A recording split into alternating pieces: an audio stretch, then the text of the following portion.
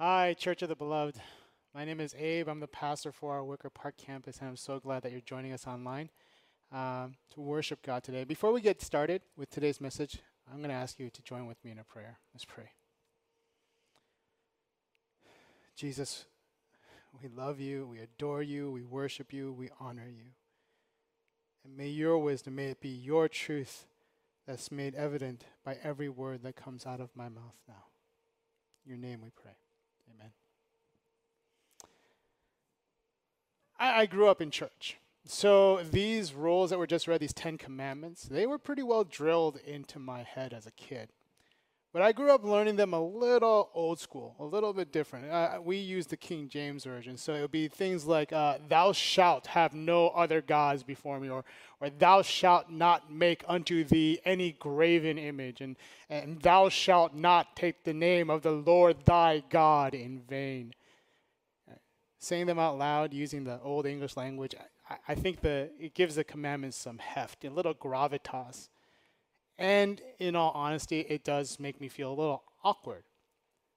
Because nobody likes rules, honestly. In today's Western culture, there's a desire to accept anything and everything. You know, live and let live is probably a mantra most folks who are listening in today would probably think, yeah, that sounds about right. And what I plan to do today, I'm not going to dive into each individual commandment. I do encourage small groups, community groups, if you have the time, do so. Go into it deep. You're going to have the time and the space to do that.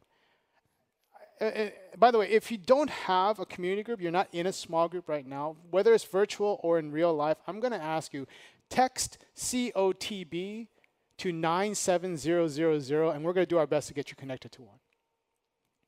But what I do want to do today, what I plan on doing, is to take a look at what theologians call the Decalogue, or these 10 commandments as a whole. And I want to talk about why it is something that we need to take the time to study. If you're taking notes, you're keeping score, I am going to have 3 points that I'd like to make today and end with what I hope will be a good practical component application for you to take away. And I want to lead us into our first point by clarifying something. Many Christians will ask this question, didn't Jesus' death and resurrection kind of negate the need for us to worry about the law anymore? Jesus very specifically answers that question in Matthew chapter 5, verse 17 and 18. And there he wrote this, or he said this, "Do not think that I've come to abolish the law or the prophets. I have not come to abolish them, but to fulfill them. For truly, I say to you, until heaven and earth pass away, not an iota, not a dot will pass from the law until all is accomplished." There are a few folks that will see the Old Testament as the old way of doing things, The New Testament with Jesus and mercy and love and grace, that's more my jam. This way of thinking sometimes leads to a understanding or belief that the stuff of the Old Testament, interesting, good backstory, but ultimately irrelevant. And I want to tell you, it's wrong. It's absolutely wrong. It's an incorrect view of the Bible. Because you see, this book, this Bible in its entirety is pointing us to Jesus Christ. Our sermon series is entitled The Gospel, or the Good News about Jesus according to Exodus, because we want everyone to see that the truth of the story of our redemption is seen even in this Old Testament book. And in Matthew, Jesus is making it uber clear that the law or the Decalogue, the 10 Commandments, whatever you call it, they do not go away because Jesus is here. Now the law becomes more real because Jesus is here. I need to point something out to you. Ultimately, regarding these 10 commandments, this law, it was never going to save you. See, these rules were never going to be the source of my salvation or your redemption because of our flesh. You see, Romans chapter 7, verse 10 to 11, it reads this: "The very commandment that promised life proved to be death to me, for sin, seizing an opportunity through the commandment, deceived me, and through it killed me. I want to read to you Hebrews chapter 10, verse 1 to 4, because it says something similar. It says, "For since the law has but a shadow of the good things to come instead of the true form of these realities, it can never, by the same sacrifices that are continually offered every year, make perfect those who draw near. Otherwise, would they not have ceased to be offered, since the worshipers, having once been cleansed, would no longer have any consciousness of sins? But in these sacrifices, there is a reminder of sins every year, for it is impossible for the blood of bulls and goats to take away sins." See, the law was never going to be able to save. Instead, we need to understand that the law was given because you are saved. And this is going to bring us to our very first point regarding why we need to take the time to consider these 10 commandments that were passed down by God. These 10 commandments was and are for the redeemed. It is not to redeem. I want to go back to verses 1 and 2 that Elena read for us today. And it starts off in Exodus chapter 20, verse 1, "And God spoke all these words." Just a little tangent for a moment. I want you to notice that these words that are being said, they're not coming from Moses or some other prophet. It doesn't start with a "thus saith the Lord" kind of beginning. No, it says here, God spoke all these words. So this is coming directly from the mouth of God. These words, God speaking to everyone gathered at the base of Mount Sinai. And we can see what that sounded like a little bit in verse 18. Because in verse 18 it says, "Now, when all the people saw the thunder and the flashes of lightning and the sound of trumpet and the mountain smoking, the people were afraid and trembled, and they stood far off." The natural reaction when you start hearing the voice of God, not just hearing it, feeling it, seeing it, when you see that, the natural reaction is to freak out a little bit, to get a little scared. Let's go back to verses 1 and 2 and to our point today. It says, "And God spoke all these words, saying, I am the Lord your God, who brought you out of the land of Egypt, out of the house of slavery." So before any of these rules, before the Decalogue, before the law was handed down to Israel, God reminds them He already saved them. See, God had made a promise and He kept it. God brought Israel out of bondage and then gave them the law. The purpose of the law is not to redeem us. It's for the redeemed.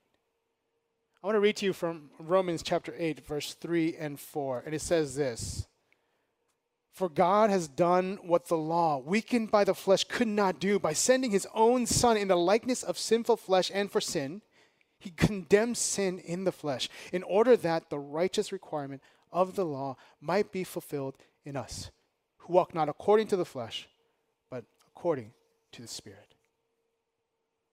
The law was never going to save. The work of the perfect and sinless Son of God, the death and resurrection of Jesus Christ, that does save us. And now, because Jesus came not to abolish the law, but to fulfill it, now I can live by this Decalogue. See, because I've been crucified with Christ, and I no longer live, but it's Christ who lives in me. Now I can live by these commandments. See, because when Jesus left and went back to heaven to start preparing a home for you and for me, and He left behind a helper, the Holy Spirit who abides in us, now we can live by this law. Because the law is for the redeemed. It wasn't given to redeem. Now, if these 10 commandments are given to all of us because we are already redeemed and beloved children of God, and not to become beloved and redeemed children of God, why do I need to really bother studying them? Because I'm redeemed already, right? So do I need to live by these rules, these laws? Short answer, Yes. Longer answer is what leads me to my second point, and that's this. The law is intended to liberate. It is not intended to subjugate. See, the law liberates by moving us towards a discipline, and more precisely, a spiritual discipline that gives us freedom. And I want to take a moment to unpack that idea, the idea that we can become more liberated and more free by becoming more disciplined. Because I know it can seem a bit illogical. Now, my primary musical instrument, for those of you who don't know, is the bass guitar. I've been playing bass since I was about 14 years old. I've actually been involved in music since I was like 6. I played the violin, the trumpet, the French horn, the guitar, but bass is my thing. That's where I live. Now, back in the 80s when I was learning this, before YouTube and before the internet, the only way you could learn to play something was you either had to buy a book, get lessons, pay for lessons, or find a friend. I grew up a little bit on the poorer side, and so I found a friend.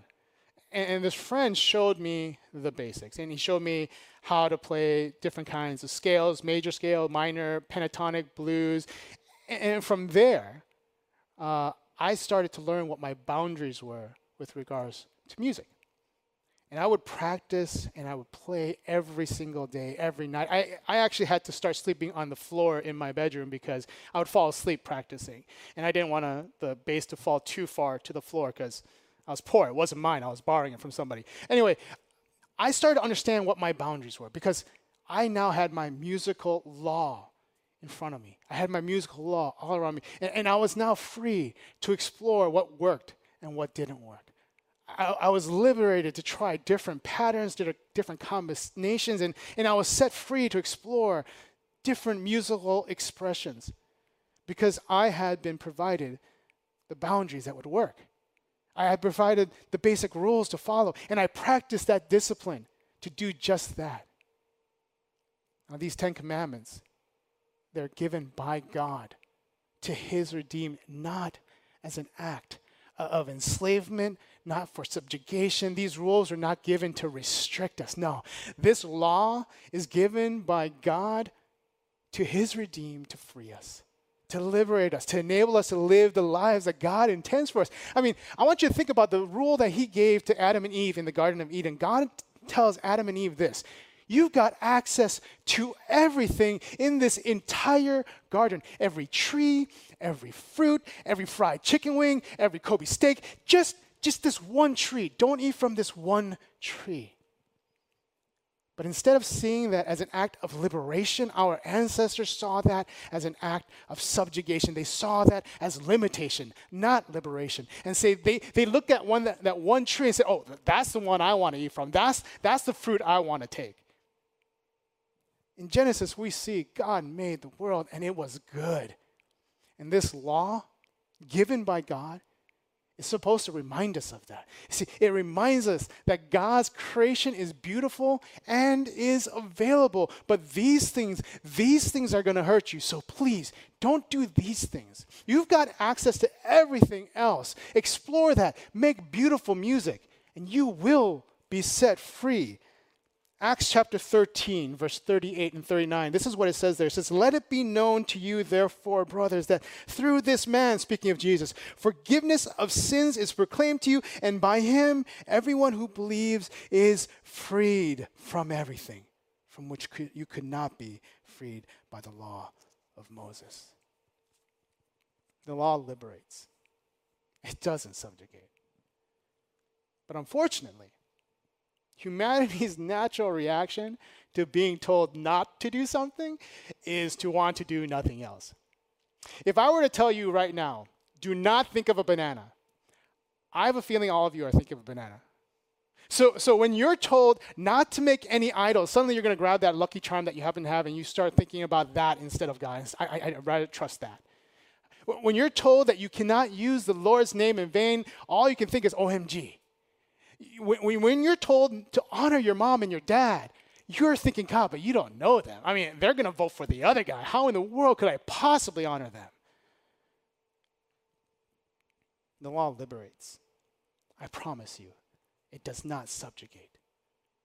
And the discipline that we are called to so that we can be set free It requires us to understand something. This, that God knows better. And by allowing this law to be the thing I follow instead of my own desires, by allowing the law to draw our boundaries, then we're given the opportunity to live truly free, to live the life God had intended for us from the very beginning. The law is for the redeemed. It's not supposed to redeem. The law liberates. It does not subjugate. And the last point I want to make, the third one here, is that the law is not just telling us what to do. It's showing us who God is. In other words, the Decalogue displays the character of God.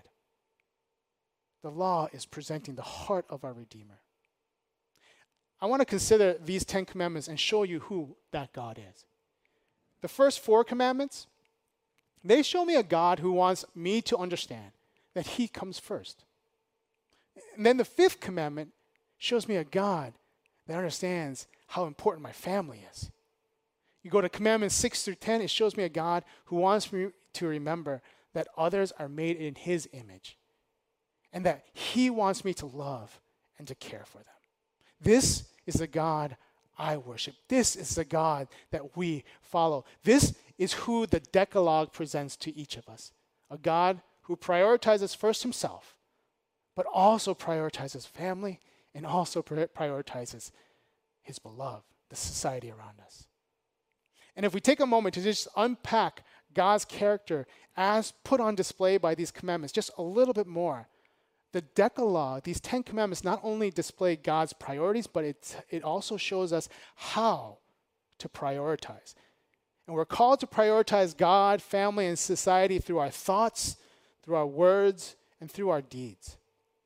And I'm going to go backwards here from the 10 commandments. The 10th commandment, it presents a God who understands that true freedom in society requires me to consider society in my thoughts. Don't covet the things that your friends have. Rejoice with them in it. The 9th commandment, to consider society in my words. Don't spread lies about your neighbor. The 6th, 7th, and 8th commandments, to consider society in our deeds. Don't kill, don't commit adultery, don't steal. And we see the same pattern of thoughts, words, and deeds when it comes to giving God all the glory as well. God shows that we are to bring him all the glory through our thoughts by not having any idols to replace him. That's the 1st and 2nd commandments. We see in the 3rd commandment that we are to bring God all the glory through our words by remembering and realizing that the name of God, what a beautiful name it is. Don't squander that name. The 4th commandment shows that we are to bring God all the glory with our deeds. But by doing everything during the week so that on this day, on this Sabbath day, we might set it fully apart, set it aside for God alone. The law is not merely a set of rules telling us what to do. It is a presentation of God's very nature. And these 10 commandments, they display a God who deserves all the glory. It presents a God that not only wants us to worship him so that we can experience the joy of the life he intends for us, but one that also understands that we have to prioritize family. And these commandments highlights God's love for all nations, for all those created in his image, black, white, yellow, red, and how we are called to do exactly the same. The law is for the redeemed. The law liberates, and the law shows us who God is. So now, let's talk about how we, and including myself, might apply this truth to our day-to-day. And I want to turn to Exodus chapter 20, verse 20. And there it says this, Moses said to the people, "Do not fear, for God has come to test you, that the fear of him may be before you, that you may not sin." And I'm going to ask the tech crew who have been working so hard right now to keep that verse on the screen for a minute. Because I want to break it down a little bit. Because it starts off by Moses telling us, the Israelites, do not fear. Don't be afraid of God. This God has given you this law because he loves you. This God has given you these commandments because he wants you He wants to set you apart. This God has given you this law because you are redeemed. And verse 20 continues on. It says, for God has come to test you. A few weeks ago, I explained that the word test is not merely a pass-fail kind of thing. God's testing is God providing experience, God providing you and me the opportunity to live life with him. The law liberates, absolutely, but it does not isolate. God is ever present. The covenant promise that God entered into with Israel, it reminds his chosen ones that they are not alone. This law reminded the Israelites that they were going to do this with their Redeemer. I am your God. I am with you. Today, because Christ has fulfilled the law and made the law more real to those who call Jesus Christ their Savior, this law is now a reminder to you and to me that we are set apart, but we are not alone because we're doing this with our Redeemer. In verse 20, Moses continues on by saying that the fear of him may be before you. And now this is a different type of fear from what we started. This is awe. This is reverence. We are called to be in awe of God. We are called to revere the God who is giving you and me the boundaries by which together we can become a holy nation set apart from the rest of the world. And finally, in verse 20, Moses ends the verse by saying and explaining why God's given them the law in the first place. It is so that you may not sin. God is providing this law, this decalogue, these boundaries, so that Israel might become a holy nation. And God gives this law so that Israel, as a nation, might become a royal priesthood. This law is given so that the beloved children of God might be set apart and made distinctive from the rest of the world. And by doing so, they might fulfill a promise that God gave to Abraham back in Genesis chapter 22, verse 18. And there it says this, and in your offspring shall all the nations of the earth be blessed, because you have obeyed my voice. The nation of Israel is given this law so that they might become a holy nation through whom all the nations might receive the blessing and promise that God intended. And unless you are of Jewish descent, you are a recipient of that blessing. I am a recipient of that grace. We are recipients of that promise. But now it's our turn, because we're the new Israel. We are the beloved children of God, the women and the men who have heard and recognized the Savior's voice and proclaim that Jesus Christ is the only begotten Son of God, and that by God's grace alone, through our faith alone in Jesus Christ alone, we are now a holy nation, set apart and made distinct from the rest of the world by this law. This is our calling, so that we can continue to be a blessing to all the nations, so that others might come to know the Lord our Savior as well. And in order to do that, we need to practically live out this law. Leviticus chapter 19, verse 1 and 2, it says this, and the Lord spoke to Moses, saying, speak to all the congregation of the people of Israel and say to them, you shall be holy, for I, the Lord your God, am holy. My God is holy. So therefore, I will strive to be holy. And if the law is showing us who God is, and if God is wanting me to be holy like him, then I need to learn this law. And I mean that literally. I need to learn this law. This is my challenge to you today. The application I want to leave you with is pretty simple. Memorize the law. Meditate on this law. Let the law become part of who you are. Now, I realize that this application may seem a bit overly simplistic and maybe even legalistic, and I promise that's not my intent. But the only way to truly become a nation set apart, a people different from the world around us, is to know what would make us different from the world around us. And it's this law. Do you know all 10? Can you name them? I'm giving you a chance. First one, there's only one God. You don't have to memorize it word for word, by the way. Second one, don't replace that God with an idol. Third one, remember, God's name is way too beautiful to waste. The fourth one, keep this day holy. Fifth one, honor your mom and dad. 6 through 9, don't murder, don't commit adultery, do not steal, do not lie. And the last one, don't covet. Because you see, where your heart is, it actually matters. Law is for the redeemed. Obedience to that law is the right response to our redemption. Knowing and following the law, it will set us free. And the law creates this spiritual discipline that allows us to fully realize the life that God had intended for us from the beginning. And to know these boundaries, we need to literally know these boundaries. So I ask you, learn this law. Memorize this law. Meditate on this law. Let it become a part of who you are. And as we allow the law, these commandments, this Decalogue to become a part of us, then our natural response towards self-centeredness is replaced by a God-centeredness. And we become a holy nation that's set apart so that the world might come to know that Jesus Christ is Lord. I'm going to close our time in prayer. Will you pray with me?